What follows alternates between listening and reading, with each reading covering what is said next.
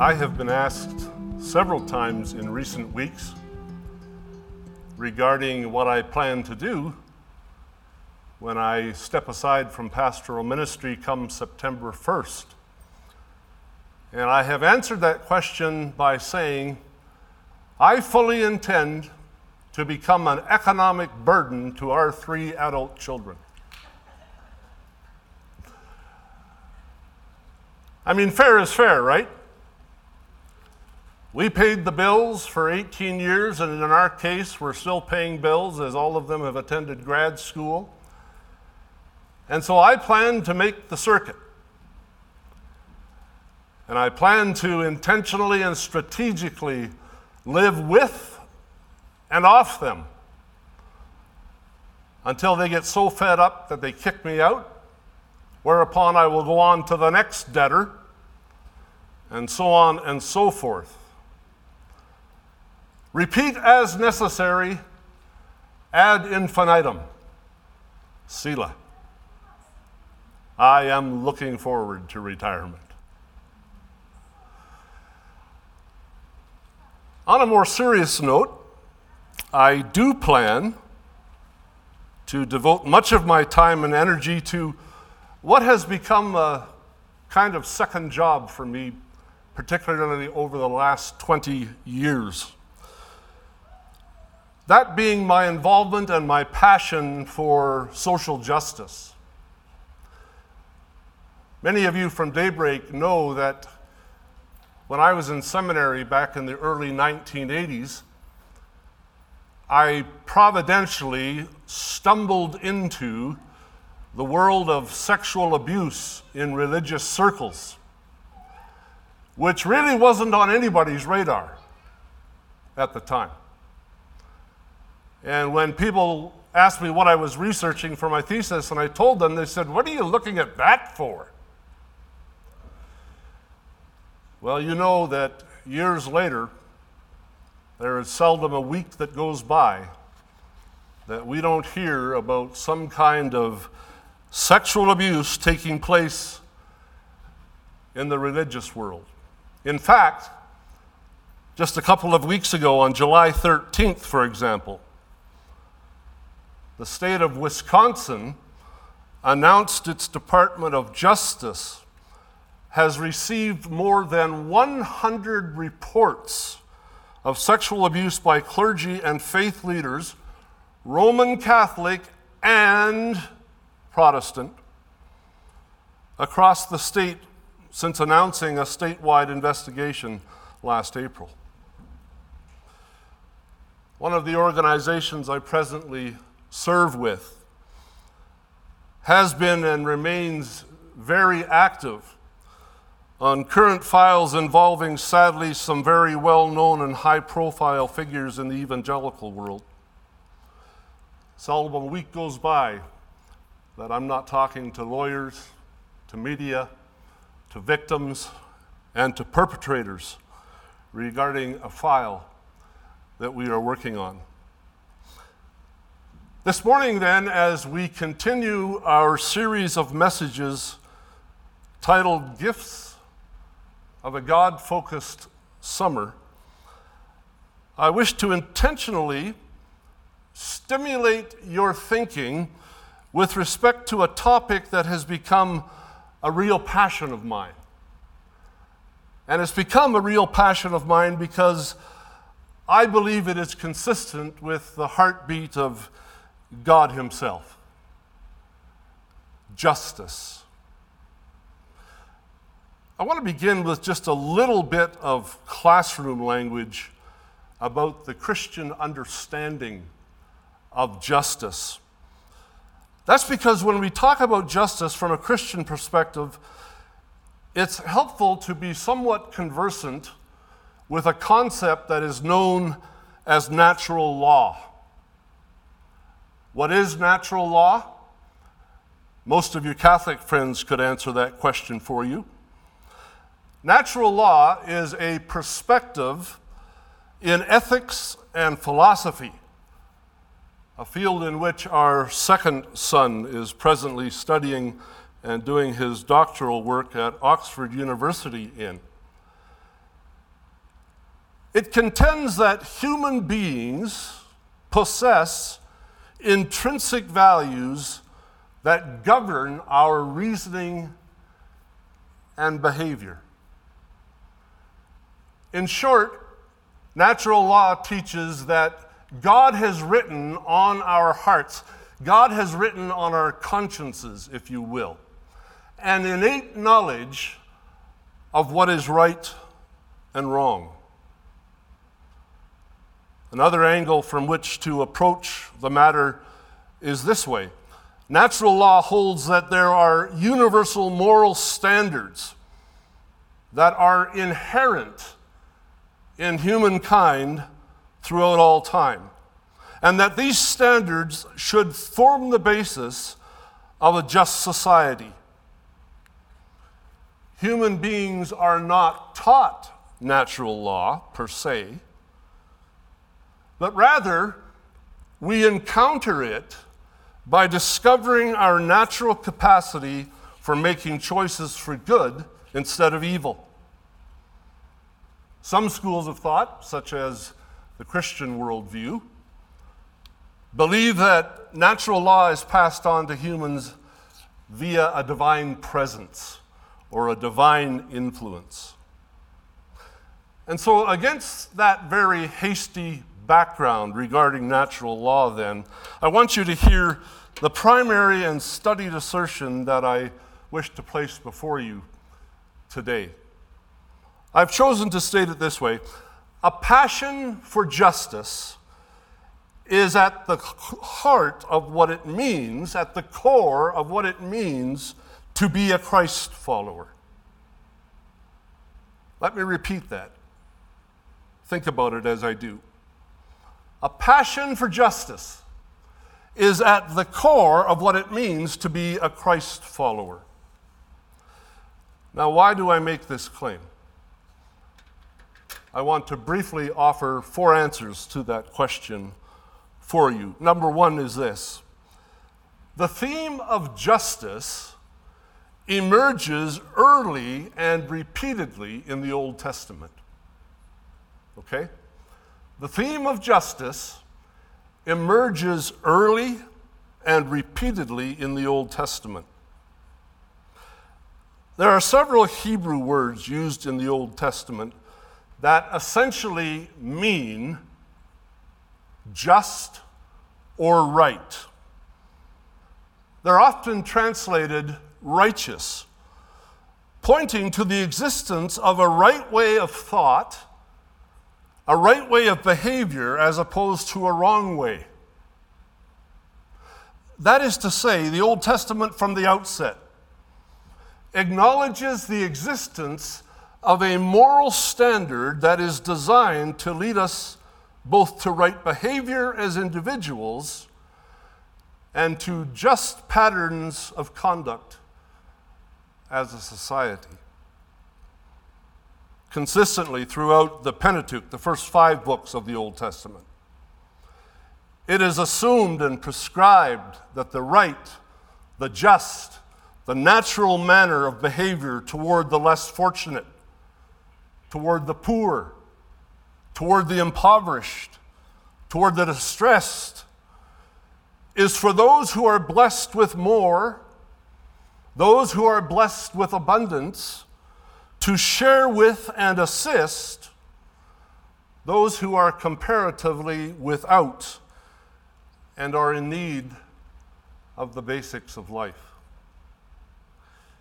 You see, long before the G8, long before the G20 nations of modern times emerged, there was this governing principle for human society that the right and natural thing to do in famine, for instance, is for those regions, those peoples unaffected, to share liberally with those who are starving, with those who are without.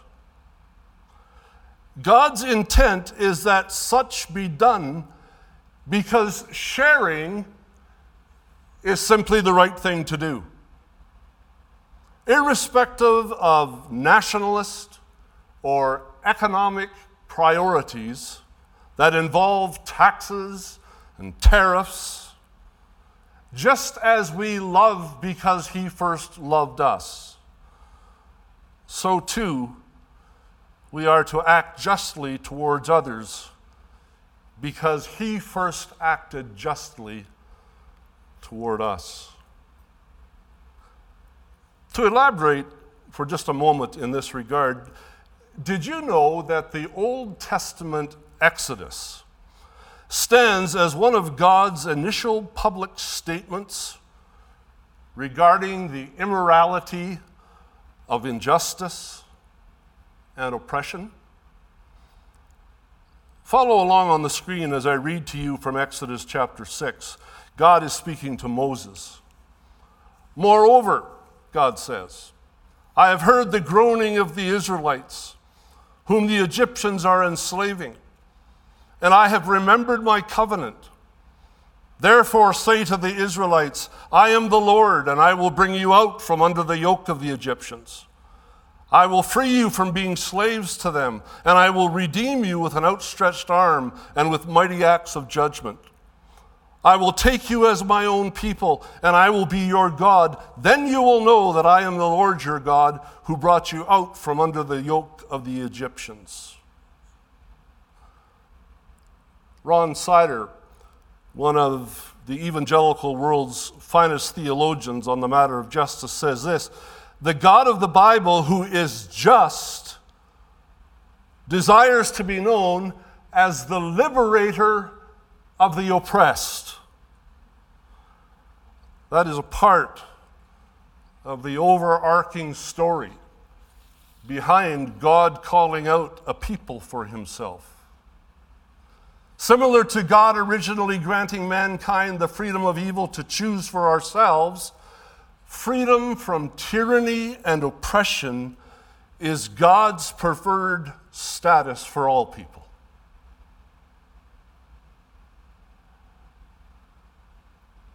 What do you think of when you see something that is made in China? You see, justice, I believe, is far more than just a political ideology. It has strong spiritual overtones and implications. Made in China. I try my best to live according to a principle that if it's made in China, I put it back on the shelf. Do you know how hard that is to find certain things that aren't made in China? Last week, our microwave went out in a blaze of glory, a puff of smoke. And my wife said, oh no, here we go. Because she knows what is to come. I'm on the look for a microwave that's not made in China. If you know where I can find one, please let me know. Now I joke, but to make a serious point. The point is that when people live in tyranny and in oppression, as God's people, it should trouble us. Because the theme of justice emerges early and consistently in the Old Testament. That's one of the reasons I maintain that a passion for justice is at the core of what it means to be a true Christ follower. Second reason, Israel's failure to maintain justice in Old Testament times was a major reason they were taken into Babylonian captivity. Hear that again. Israel's failure to maintain justice in Old Testament times was a major reason they were taken into Babylonian captivity. Again, to quote Ron Sider, soon after Israel settled in the Promised Land, they discovered that Yahweh's passion for justice was a two-edged sword. When they were oppressed, it led to their freedom. When they were the oppressors, It led to their destruction and their going back into captivity. That's why you read the prophet Amos indicting the northern kingdom of Israel with these words taken from Amos chapter 5. There are those who hate the one who upholds justice in court and detests the one who tells the truth. You levy a straw tax on the poor, and you impose a tax on their grain. Therefore, though you have built stone mansions, you will not live in them. Though you have planted lush vineyards, you will not drink their wine. For I know how many your offenses are and how great your sins are. There are those who oppress the innocent and take bribes and deprive the poor of justice in the courts. Therefore, the prudent keep quiet in such times, for the times are evil. Seek good, not evil, that you may live.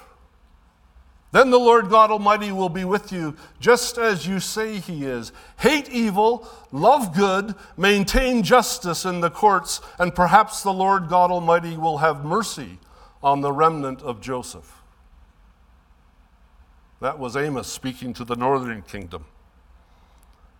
Here Isaiah saying to the southern kingdom in Isaiah chapter 10, Woe to those who make unjust laws, to those who issue oppressive decrees, to deprive the poor of their rights and to withhold justice from the oppressed of my people, making widows their prey and robbing the fatherless. What will you do on the day of reckoning when disaster comes from afar? To whom will you run for help? Where will you leave your riches? And then, 100 years later, after Isaiah, the prophet Jeremiah comes along saying to Judah, who apparently were very slow learners, Jeremiah chapter 5, Among my people are the wicked who lie in wait like man, who snare birds, and like those who set traps to catch people. Like cages full of birds, their houses are full of deceit. They have become rich and powerful, and have grown fat and sleek.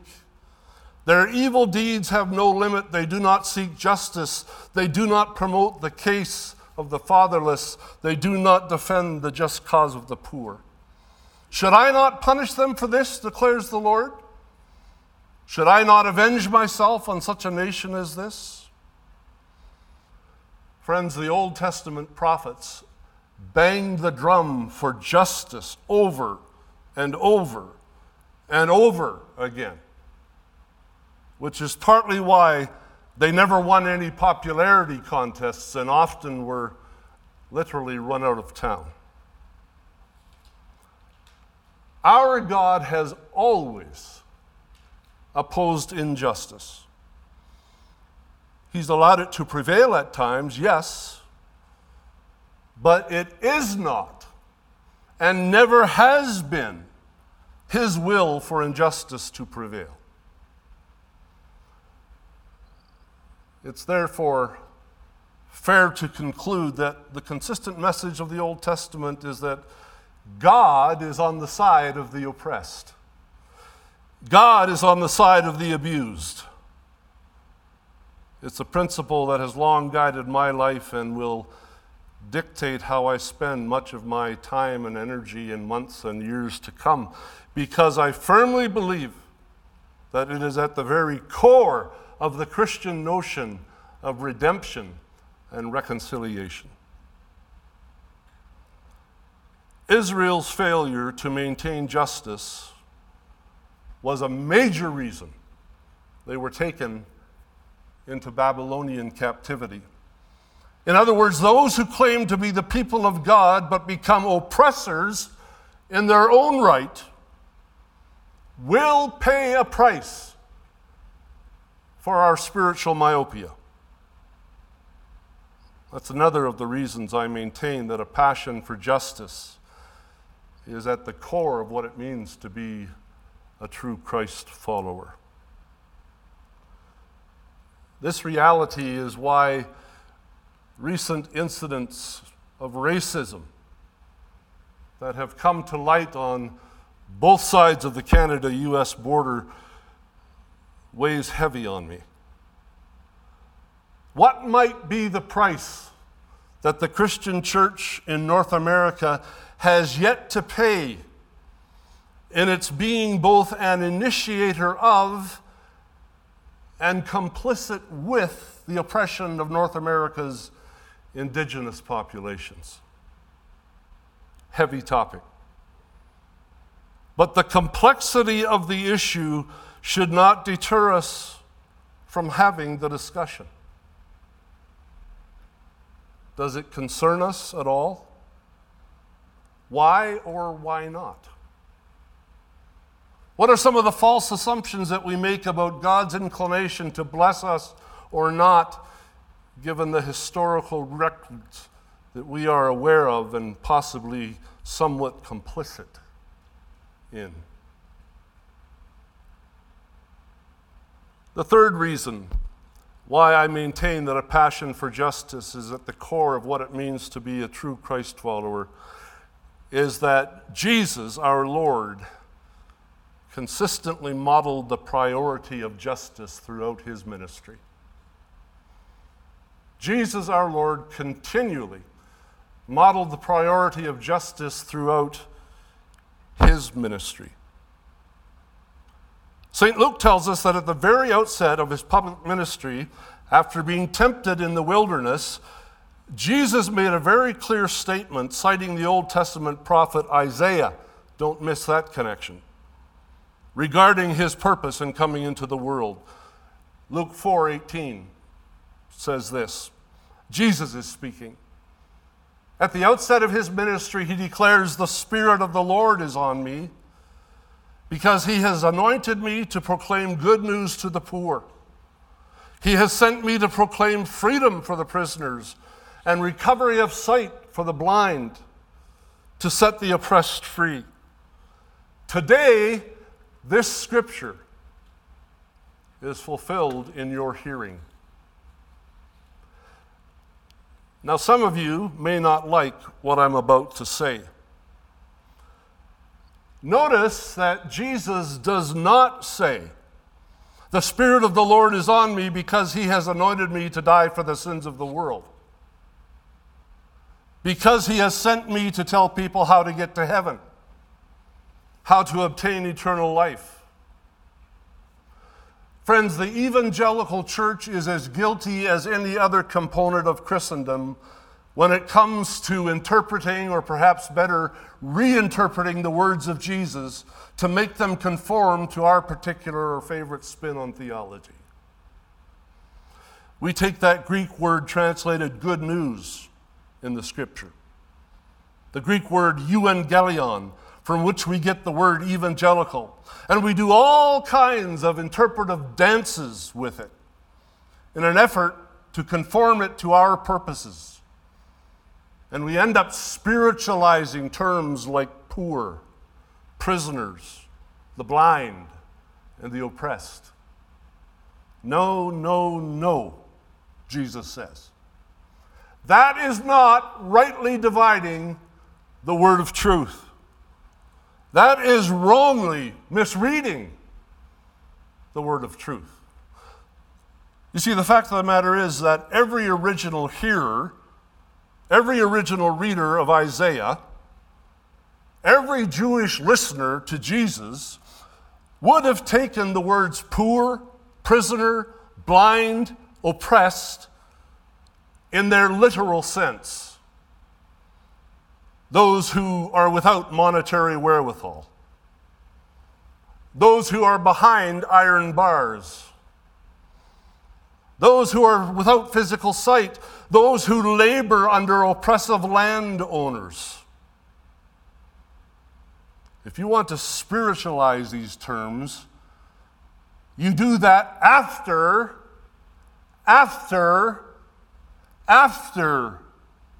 you apply them literally. Otherwise, you flunk the Principles of Biblical Interpretation 101 class.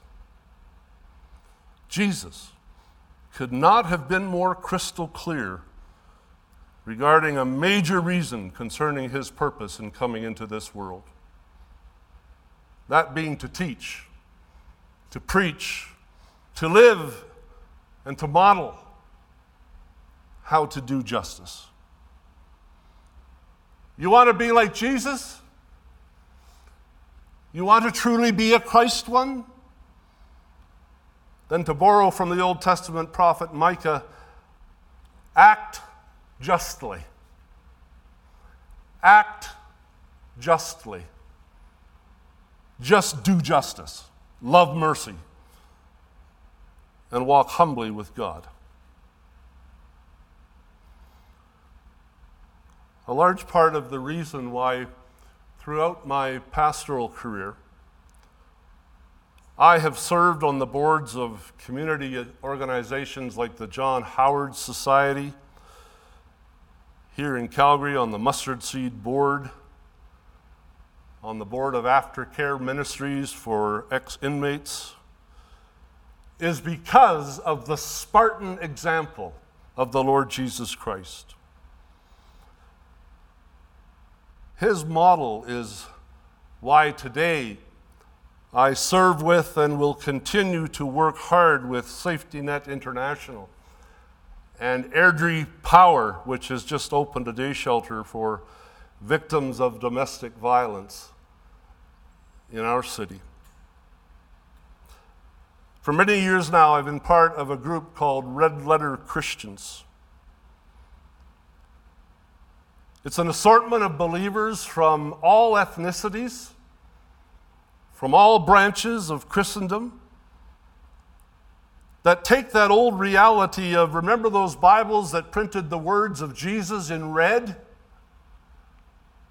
We intentionally focus on the words of Jesus, particularly the Sermon on the Mount, in which Jesus takes very literally a commitment to the least of these. Reason number 3 why I insist that a passion for justice is at the core of what it means to be a Christ follower. Jesus consistently modeled the priority of justice throughout his ministry.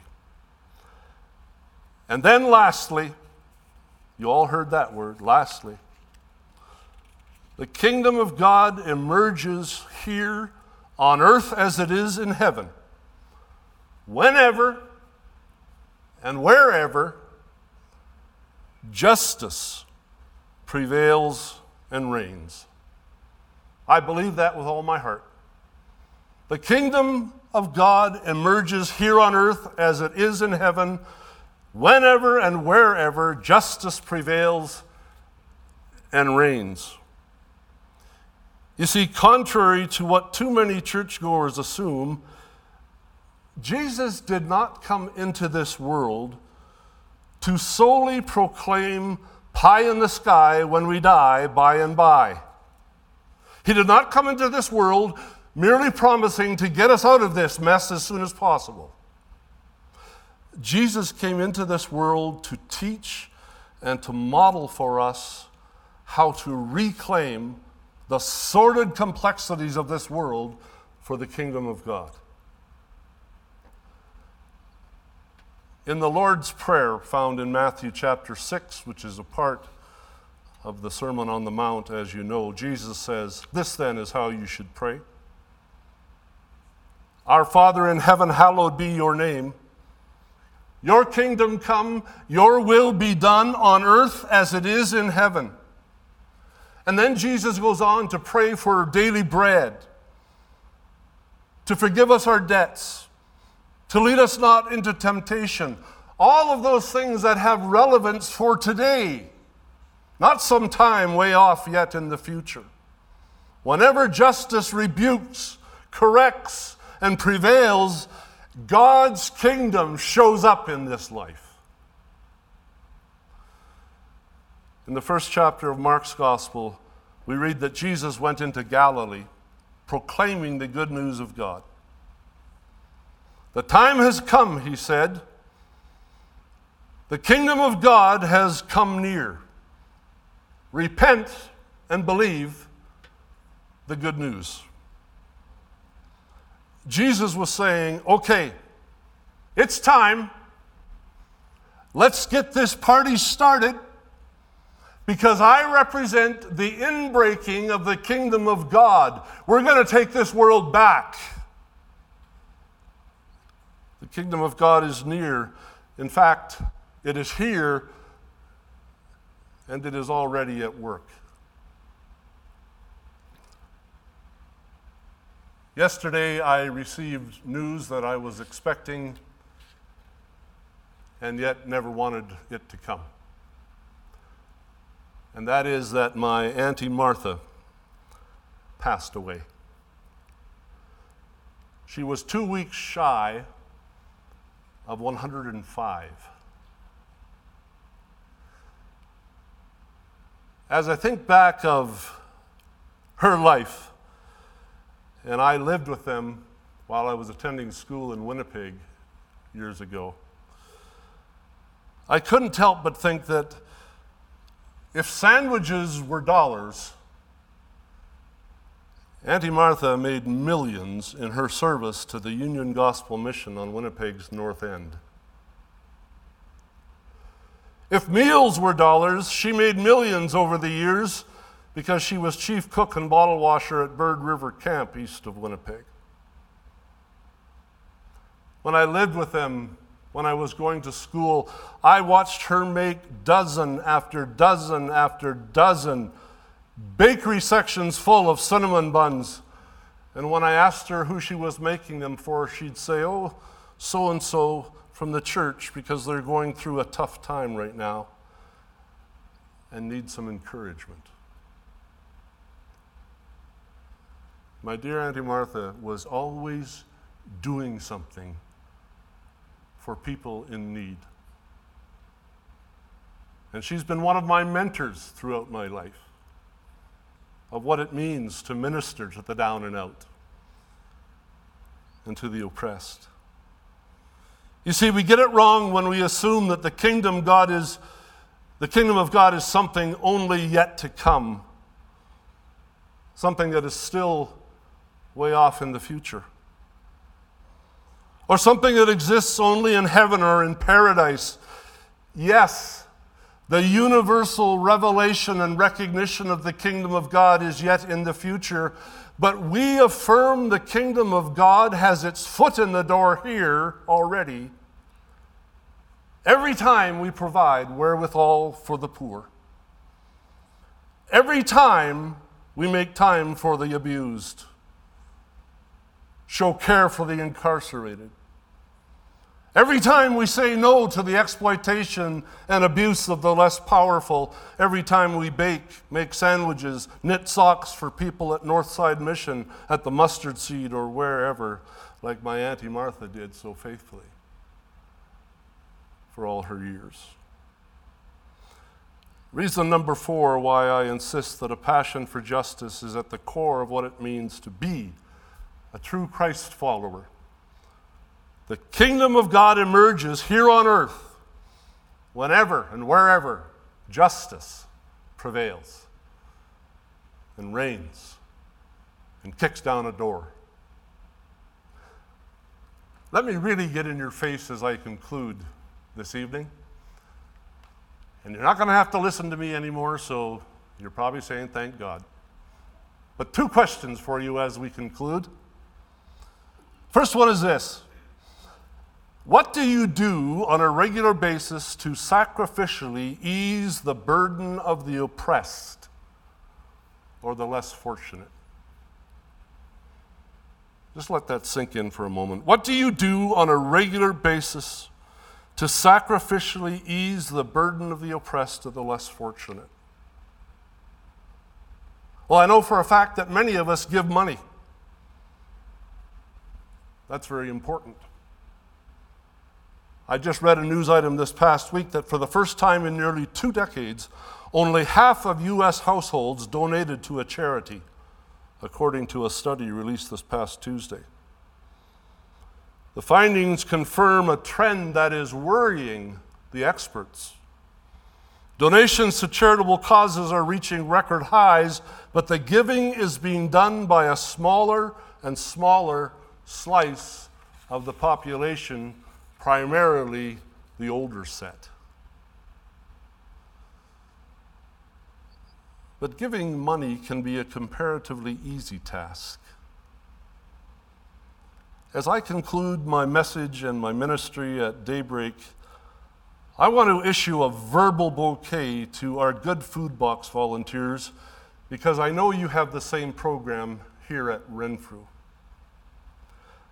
Our Good Food Box volunteers, God bless them, helped the kingdom emerge in our community during COVID by giving their time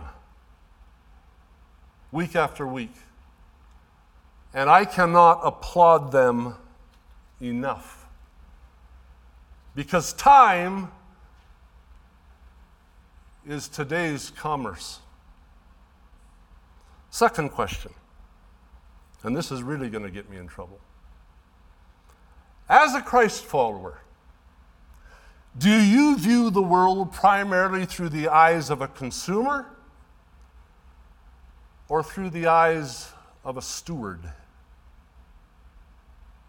As a Christ follower, do you view the world primarily through the eyes of a consumer or through the eyes of a steward? Are you primarily concerned only to save $1 when you go grocery shopping or clothing shopping? Or are you a good steward of the money the Lord entrusts you with by doing some research into how vegetable companies like Bolthouse Farms and Salad Express mistreat and underpay their migrant employees in Central California, all the while paying the compliant politicians to look the other way? Do you check out Walmart's dependency on Asian sweatshops? Do you educate yourself regarding Shell Oil's egregious record of human rights abuses in Nigeria? This is where the rubber hits the road when it comes to living justly. To be a disciple means that you're committed to be disciplined. And to be disciplined means that you sit down and spend some time finding out where the money you spend on food and clothing ultimately ends up. That means, friends, that every day we live, we are loaned from God opportunities to act justly. I hope that some of what I've shared with you today will prompt some serious thinking, some discussions around your dinner tables about what it means to do what the Old Testament prophet Micah said, to act justly. I conclude with a very short prayer of one of the great warriors of social justice that I've gotten to know over the years, a privilege that I'll always treasure. He's now 86 years old and slumped over in a wheelchair, but he often concluded his talks, his sermons with this prayer: "Help us, Jesus." Amen.